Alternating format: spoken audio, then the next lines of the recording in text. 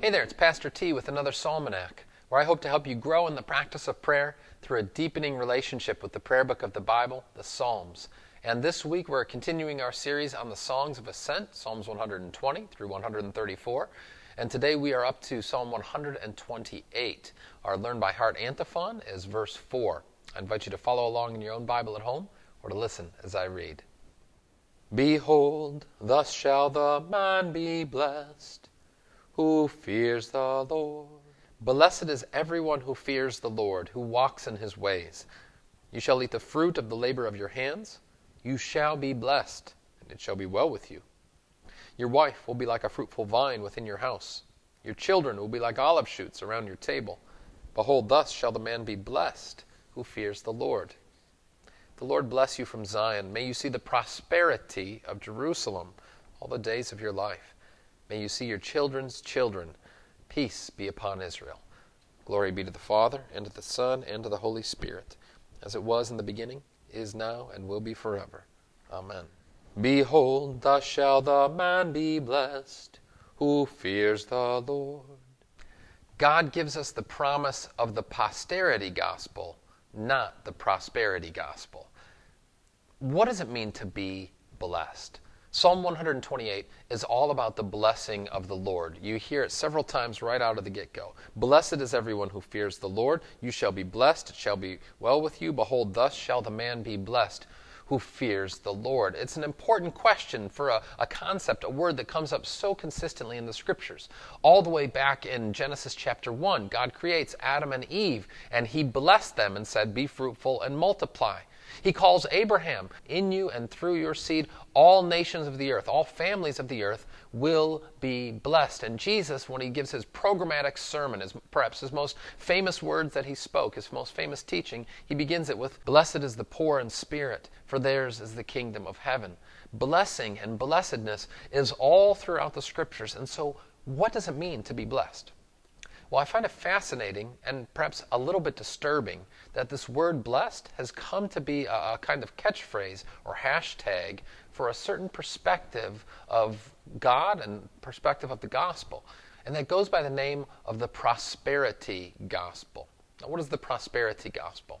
In a nutshell, the prosperity gospel says that in this life, Christians should be prospering, even financially and in material ways, as a sign of the blessing of the Lord. That our life should go well, that things should go, if not easy, then they ought to go better because we believe in God. And that all sounds very good on paper, right? That all sounds very appealing. Nobody signs up and says, "I hope that life goes worse for me because I believe in Jesus."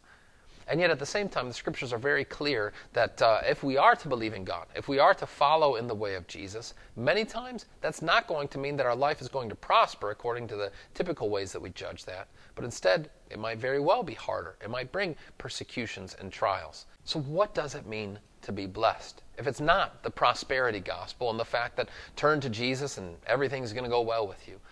Instead, Psalm 128 teaches what author Andy Crouch calls the posterity gospel. The posterity gospel. And what does he mean by that?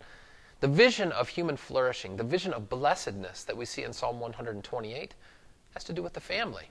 I've already kind of alluded to this with all the way back in Genesis chapter 1. When God speaks that first blessing over Adam and Eve, it's in connection with being fruitful and multiplying. When He talks to Abraham and He gives him his blessing and his charge in Genesis chapter 12, it's that through him all the families of the earth would be blessed. There's a kind of blessedness that is only realized in the context of the family. And I want to be careful here because, of course, not everybody has a family in the sense of having children, grandchildren. Not everyone even has the gift of marriage. To some people, God has called them to be single, to a life of singleness. To others, they've lost their spouse. So we shouldn't understand this to be you are only blessed if you fulfill a certain vision of the family. But what the Scriptures do want to say is that to live in the family relationship, and at the end of the day, we are all part of a family. A biological family, yes, but also a family of God. To be in that place, to be part of God's family, the church, is to be blessed. And it's to recognize that this blessing is not merely about prosperity in this life. It's about our posterity. As so it says at the end of Psalm 128. The Lord bless you from Zion. May you see the prosperity of Jerusalem all the days of your life. Yes. But may you see your children's children. Peace be upon Israel. That prosperity is quickly connected to the posterity, to those who come after us. That's the ultimate blessing in this life. Not that things would always go well, that we would be materially wealthy, though if we have those things, we ought to give thanks to God for them. But much more so, that our children and our children's children would continue to walk with the Lord. St. John says in one of his letters, I have no greater joy than to hear that my children are walking in the truth.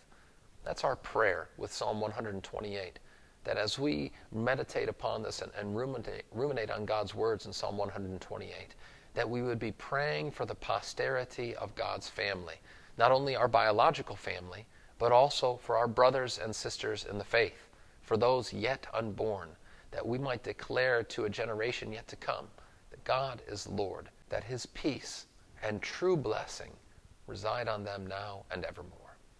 Let us pray.